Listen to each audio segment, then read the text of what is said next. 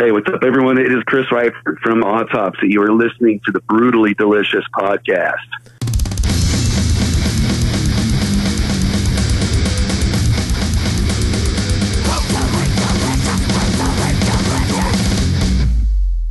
Cool, I got coffee and everything here. Yeah, me too. You doing all right? Oh, yeah, doing super good. How about you? I can't complain at all. We schedule like once a month on a Tuesday to do podcasts all day long. Usually my partner's here. Cool. Usually I have a partner with me, but she had to dip off early, so you got just me. Okay, cool. Well, you got just me here, too. That's all right, yeah. So let's talk about Autopsy. I guess we could just jump right in. Morbidity Triumphant was released, last Friday, right? Mm-hmm. What's been the response to indeed. it? What's been the response to it so far, and how do you feel about it? Are you satisfied with the outcome? Yeah. I mean, well, response has been actually kind of surprising. It's been better than usual for whatever reason. You know, of course, there's going to be a couple people that wish it was Mental Funeral or something like that, right? But largely, it's been really surprisingly good. You know, I don't know what I was expecting, but yeah, we're real happy with the reception so far. And what do we think? I don't know. We're so tightly connected with it. You know, it's hard to just listen to it as a listener. Although I'm starting to get a little more of a sense of that. But it was just so frenzied trying to get it done, right? Because of our time constraints and stuff. We had to hurry up and blast it out, and then jump off to Portugal, like, you know, a couple weeks after finishing. So it was very kind of stressful in that way. You know, it was a lot of like looking at the clock, so to speak. You know, right. Like, oh my god. But we did it. You know, and maybe that worked in our favor. You know, I mean, there was a sense of urgency in the recording, and that may have carried over into the listening. So. But yeah, we're super happy with it, and we love Wes's cover art. You know, overall, I'll just say super happy. Sweet. So this is kind of a two-part question, but I mean, you're 7 records in I don't know how many decades. What is it? 3 almost? 3? What now? I said you're 7 records in, and how long have you been at this? Like 3 decades or 2 decades, right? Oh, with Autopsy, we started in '87, so yeah. It's 35 years. Yeah. Yeah. So how does it feel, or how hard is it not to write the same song, or to be different from the last record, or is that something you even concern yourself with? No, that's a good question, and that's very much something we concern ourselves with. We don't ever want to, you know, say like, oh, people really like that riff in The Grip of Winter. Let's, you know, write that one again, but with a different note, right? something like that. You know, no, that's actually a super good question. No, we always want to come up with different riffs and different songs. I mean, we have to sound like ourselves, you know, so we're not going to throw like Trivium riffs or Dream right. Theater bits or some shit in there, you know, but as long as we sound like ourselves, then that gives us the freedom to mess around with different notes and riffs and tempos and changes of tempos and things like that. So I know we all consciously think when we're writing that we should be aware of the fact that we should not recycle anything that we've already done. And, you know, so anything you hear is that's where our heads were at, trying to come up with stuff that we haven't done before, but still sounds like us. So right. Yeah, very, very legit to ask. Okay. So, I mean, you guys have been, like we talked about, since '87, and you guys are pretty much considered pioneers of the genre. Do you ever feel any sort of responsibility for when you're writing music, you know, to your proteges or the people that have come after you, who you've carved the way for? No. I mean, we weren't the first death metal band, and we won't be the last. I mean, we started when it was still a, you know, relatively new thing, but, you know, it's not like we created the genre or something like that. You know, we're kind of just a link in the chain. You know, there was bands before us, and like I said, there'll be more after we're gone. You know, so no, we don't worry about that at all. You know, it's the main thing is getting back to the songwriting thing and just trying to sound like ourselves. That's pretty much it. You know, so it's not very complicated.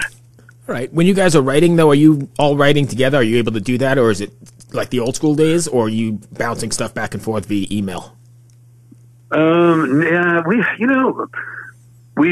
wrote together a little bit in the early days, but not really so much these days. I mean, things are different just in the way that, we're not teenagers anymore, and right. Our lives our personal lives are different, even though our brains aren't. We still think the same way, are still idiots in our same ways, and right. not idiots in other ways, stuff like that. But, back before we had to worry about life, it was different. So we'd sit around in the garage or bedroom and bounce riffs off each other a little bit, but pretty much these days, everyone pretty much writes by themselves, so like, just for example, let's say, Danny writes a song, he'll make a recording of it and, email it, or, now you can like text audio right. recordings and stuff like that. So yeah, so everyone just kind of writes a song and is like, hey, here's my new song, check it out.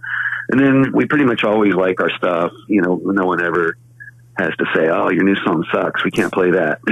Right. So that's cool, so mostly it's just a matter of checking out someone's new song and learning it, maybe learning it a little bit at home. Like I draw like maps on paper, these weird, drummer maps that correlate with the guitars. And so I like to show up in the rehearsal room sort of knowing what's happening, but if not, then whoever wrote the song will just kind of walk us all through it. And then lyrics are usually the last thing. Like I don't ever do vocals on new songs in the rehearsal room. That comes after the album. So I can wait till the last minute to write lyrics. And then the hard part is after the album's done, if we're going to play songs off the new album, then I have to learn how to do the vocals and play drums at the same time and memorize the lyrics. So that's right. For me, that's the hard part. Hey, that's a whole lot of things going on at once. That's for sure. It's a lot of input. So we've actually been doing that because we have a show coming up in a few weeks, and we're throwing a handful of songs off the new album into the set. So I've got some homework to do, but it's good for you, keeps you moving. Oh yeah. What's it like being back on the road after, that break, that mandatory break everyone had to take?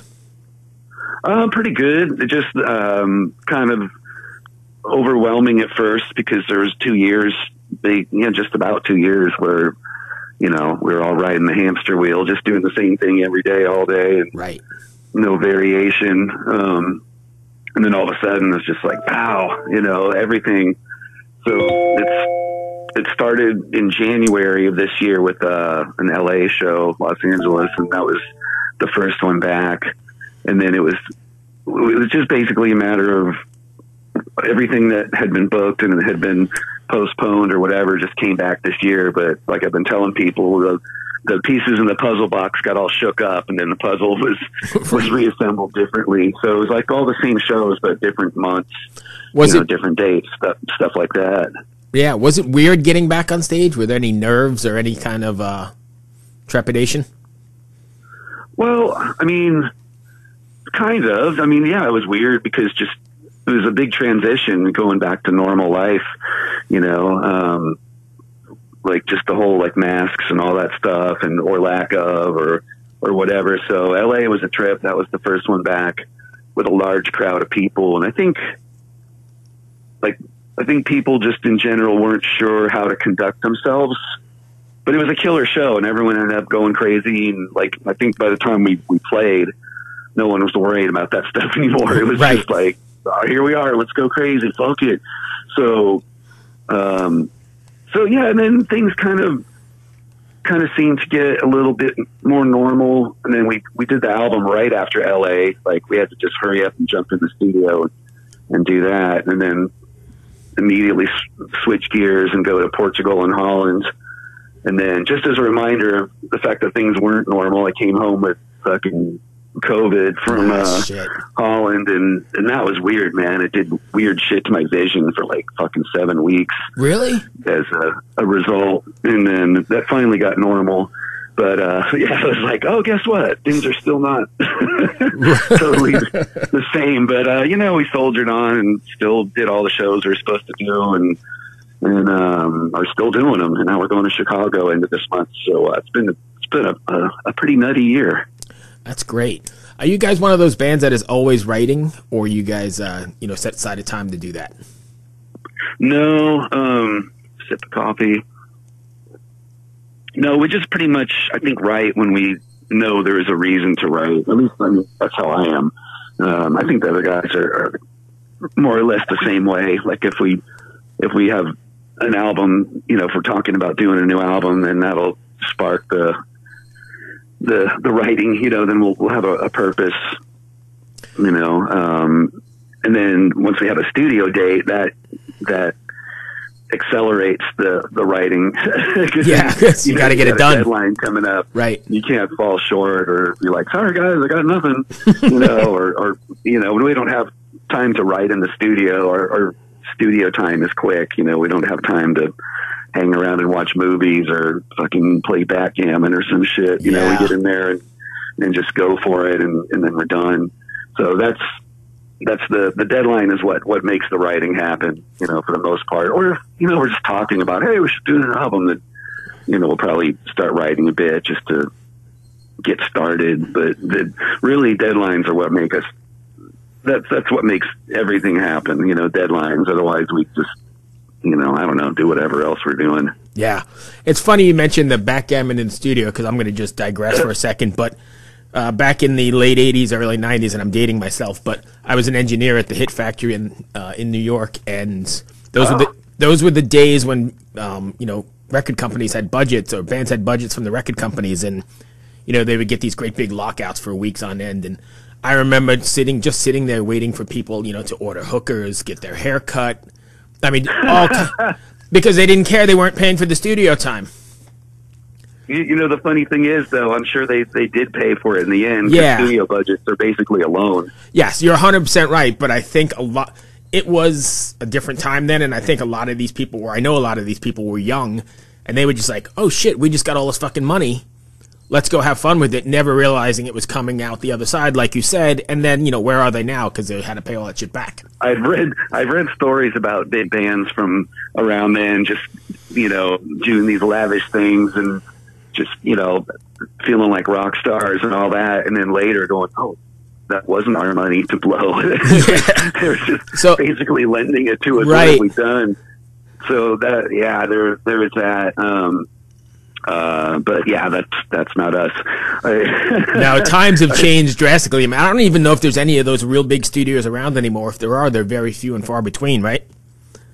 I don't know. I mean, I'm sure there's plenty around. I mean, we were bummed out when Fantasy Studios closed, because that was one of those, the like super nice ones that we did a whole bunch of stuff at, and then they ended up closing the doors. But I do wonder sometimes, I don't know if you hear about it so much now, but definitely in the 90s and stuff like that, bands talking about, oh yeah, our drummer, he fucking banged out his drums in 2 months. We couldn't believe it, and stuff like that. Or we did the album in 6 months. We were really hauling ass, or stuff like that. Like, oh, okay, well, I'm glad you got time for that. We're in there for 7 days or 8 days. That's including the mix. Right, and that's 8 tracks or whatever, right? Yeah, so, everyone works in different ways, but, we just get right to the point and get the fuck out.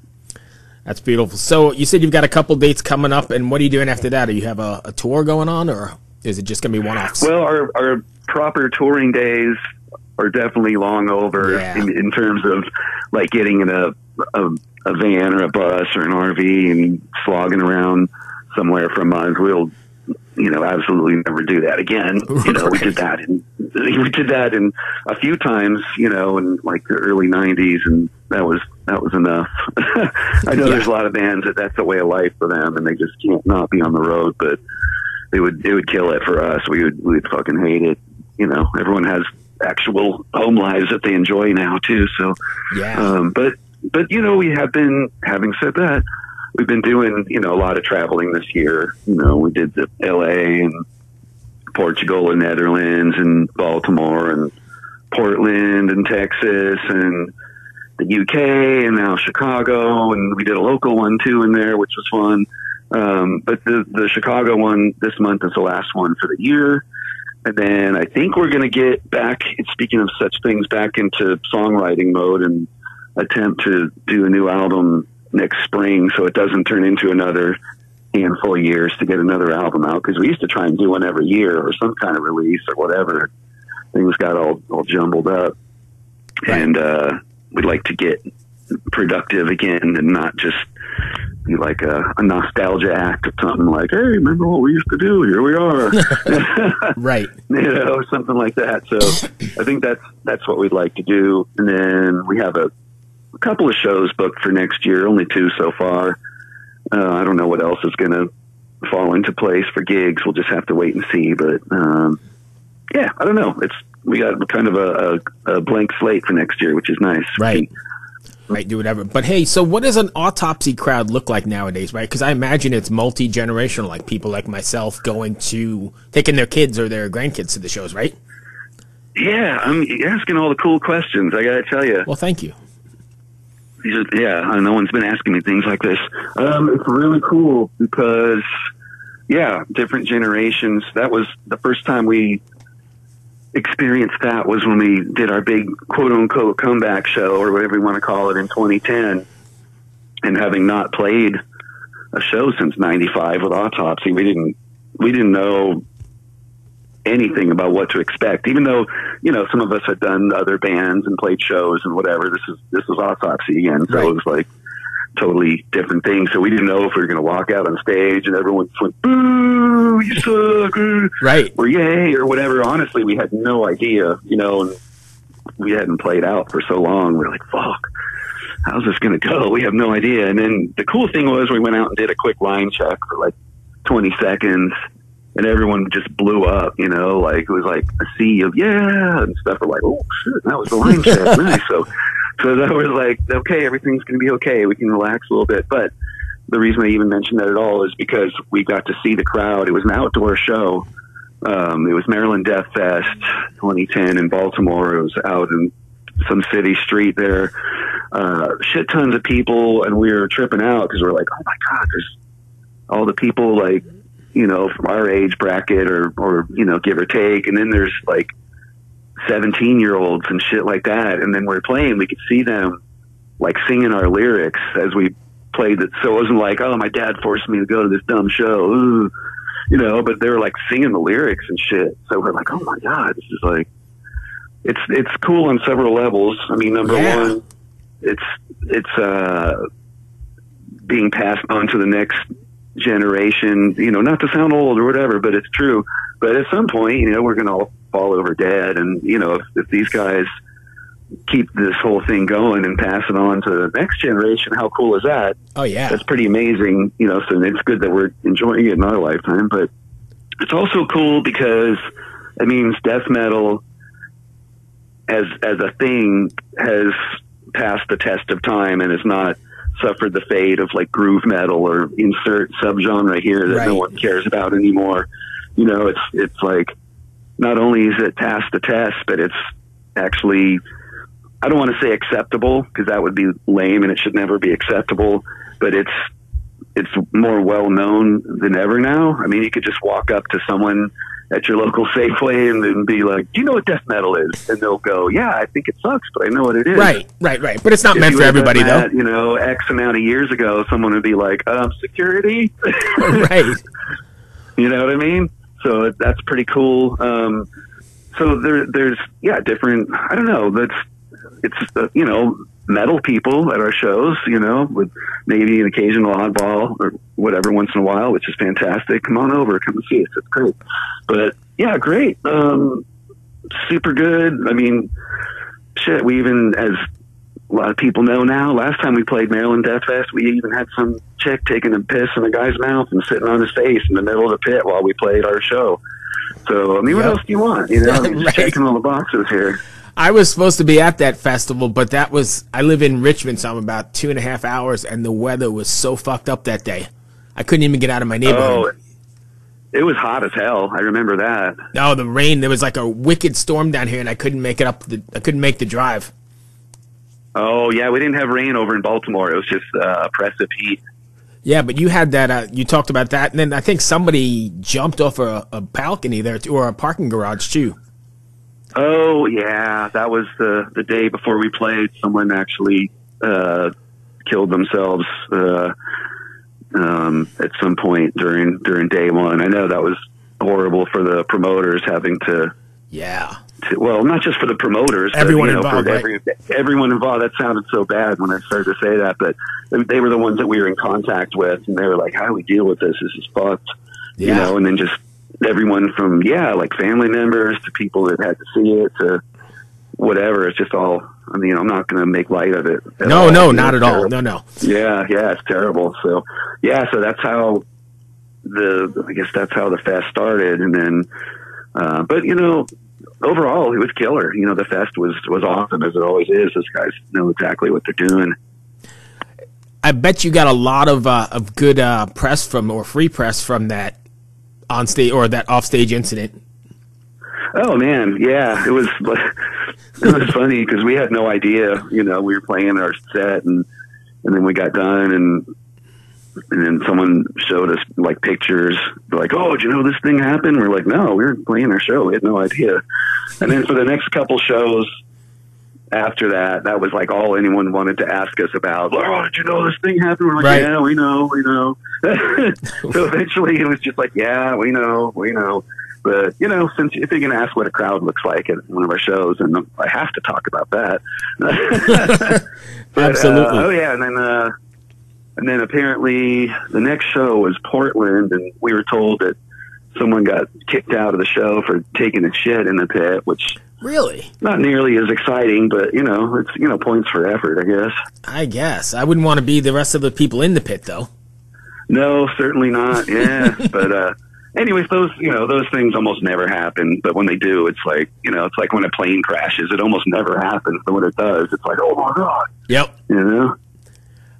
So one more about the writing of the record, and I've only got a couple other ones. We're just chatting, but do you guys go into writing records with? I know you're very horror influence or whatever, but do you go into or gore influence? But do you go into writing a record with a theme in mind, or do the songs just take shape with what in mind? I'm sorry. With a theme. A theme? Yeah. No, just one by one, just individual songs. And so, if I understood the question, no, you got it. That's what I was kind of aiming at. So they're just individual songs, and then they, you put them on the record themselves. You're not really coming up with it. Yeah. We don't ever think about the big picture of the album. Like how songs are going to interplay with one another or connect or whatever. That's kind of like the last thing after. Sometimes we know the order ahead of time, but a lot of the time we don't. We just record all the songs, and then you just. We talk to each other. We're like, oh, this song ends this way, and this song starts this way, so we should put them together and try and make it. We don't haphazardly, come up with a running order. Right. Like we don't care. So we actually take great pains to make sure that the album flows in a cool way. So it's not like, oh, all the fast songs are here and all of or whatever. Well, But writing now with just one song at a time, and then we stick them together after the fact. So I actually think that, being an ex-audio engineer, I think that there is a lost art in the art of sequencing, right? Because back in the day, you put that record together, like you said, so there was a sort of flow, mood, whatever you want to call it. You weren't worried about every week having to drop a single. And then, so, kids like us, we'd go home and listen to the record start to finish, like you sequenced it, and then read the artwork and read the liner notes. It's a shame that all that shit is gone.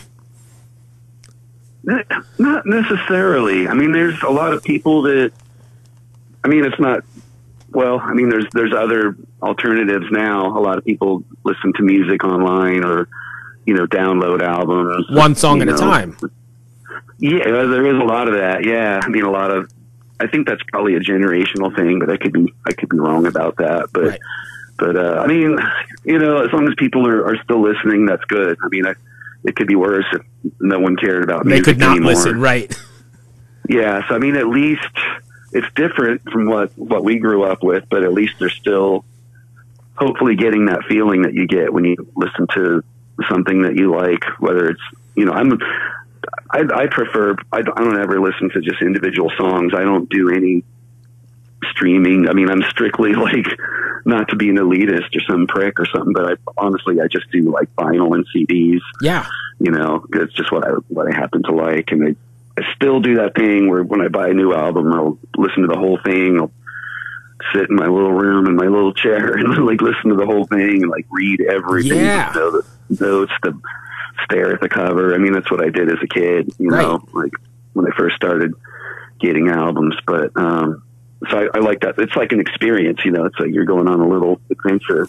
Yeah. But, yeah. So I don't know. I mean, at least people are still listening, so that's good. And, you know, a lot of people are buying vinyl and now CDs are cool again, or so I'm told, you know, and cassettes are still kind of lurking in the background. So at least those things are still out there, which means people are still wanting them, you know, even if it's not on the scale that it used to be, because now there's more convenient, easily digestible ways to get music in your system. But fuck it, man, you know, we're here and alive and records still exist. So what the hell? It's all good. So my last question then is, however many years we talked about you're in this, do you ever imagine you'd still be doing it? I would not even imagine that the year 2022 would be real. Right. If you know, if like, as a 18 or 17 or whatever, teen-year-old young, disgusting lad, if someone from the future popped into my room and said, "Hey, you're still going to be playing this racket in 2022," I'd just say 2022 isn't a year. That's the future. Right. no one's going to be alive then. Right. So, crazy. Yeah, it is a little bit of a mind fuck, but it's cool. You know, it's, you know, I don't know. It's just, I'm not tired of it. You know, I still love doing it. I'm terrible at everything else in life, so I'm glad to have music to occupy myself with. Right. Well, cool, man. That's all I've got, Chris. I'm sorry we kind of had a mix-up getting it all worked out, but Gassed. Thank you, my friend. I appreciate you taking the time. Oh, no problem at all. Good luck with the record and the tours, and stay safe, and we'll talk to you soon. Right on, man. Right. Thanks so much, and take it easy. All right, be well. Bye. Bye.